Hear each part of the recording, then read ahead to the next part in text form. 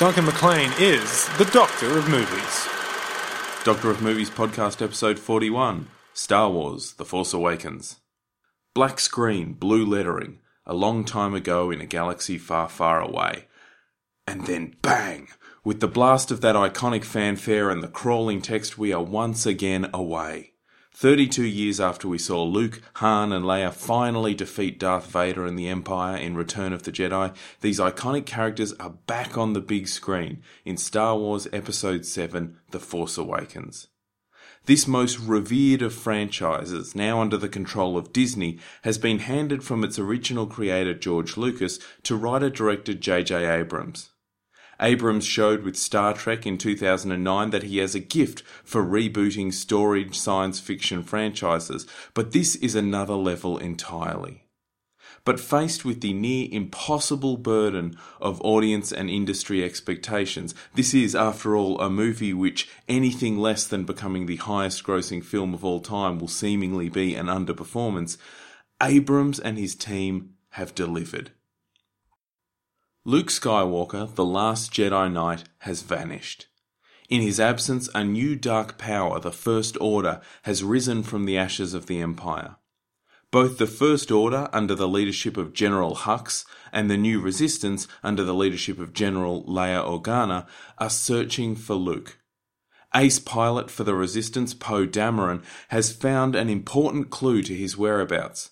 But with the menacing Kylo Ren on his tail, Poe is forced to entrust the information to his faithful droid BB-8.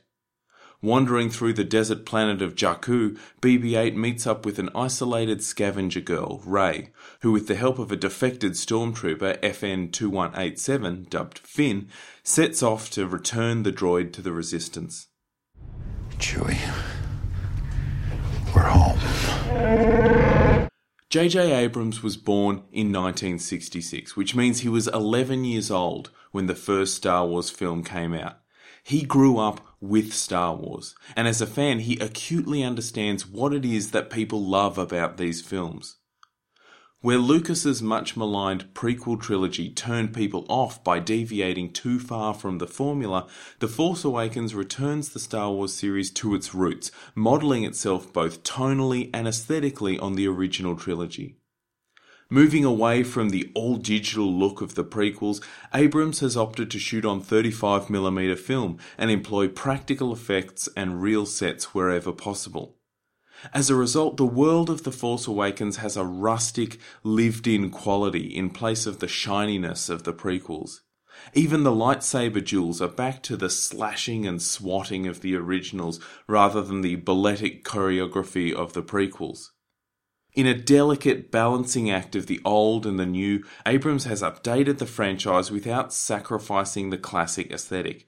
The Force Awakens looks at the same time very current and classically Star Wars. The formula for The Force Awakens appears to be a pretty simple one.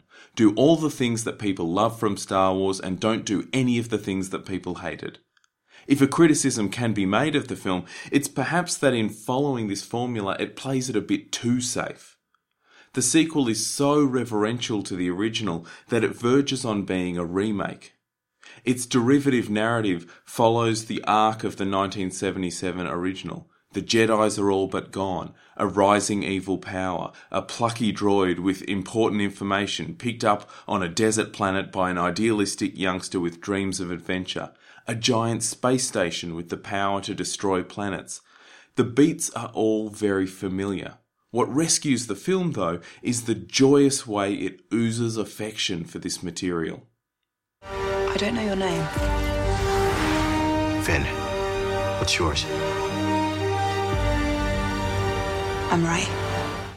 But The Force Awakens doesn't just remind us what we loved about the original Star Wars trilogy, it also sets up an exciting future.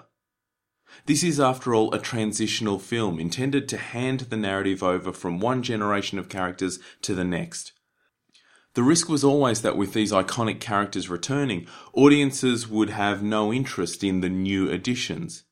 But the screenplay by Abrams and Lawrence Kasdan, who also penned The Empire Strikes Back and Return of the Jedi, ensures that while fans get the thrill of seeing old faces like Han Solo, Princess Leia, Chewbacca and Luke Skywalker on screen again, the new characters are instantly engaging. Rey, Finn and Poe are quickly established as an exciting new triumvirate to get behind. Rather than simply being equivalents of the characters from the original trilogy, they mix and match character traits so as to feel familiar but still fresh. Star Wars films have never been celebrated for their acting, but relative newcomers Daisy Ridley, who has more than a touch of Keira Knightley to her, and John Boyega have great chemistry as Rey and Finn, bringing both youthful excitement and humour to the adventure.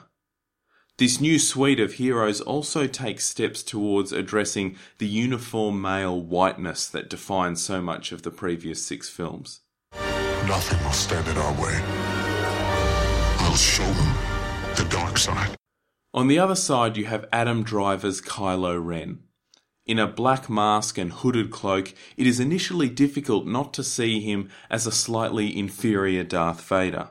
His helmet is not as cool, his physique is not as imposing as that of David Prowse, his voice is not as menacing as that of James Earl Jones. But then you realise that that is entirely the point. Kylo Ren is possibly the most nuanced and interesting character to have appeared in the Star Wars series. While obviously very powerful in the Force, exemplified by a fantastic early moment where he halts a laser bolt in midair, which hangs there for the entirety of the scene until he leaves, he is nonetheless a young man racked with adolescent insecurity and suffering from a significant inferiority complex. Rather than measured and assured, Kylo Ren is prone to fits of petulant rage when things don't go his way. He is in obvious pain. Determined to be a powerful Dark Lord, he confesses to struggling with the seduction of the light side, an interesting inversion of a usual character device. In this universe that is so clearly divided between light and dark, good and evil, he is a uniquely conflicted character. Since 9/11, blockbuster film franchises have almost universally felt the urge to go dark, resulting in many a gritty reboot. One of the great pleasures of Abrams' film is its determination to do the opposite.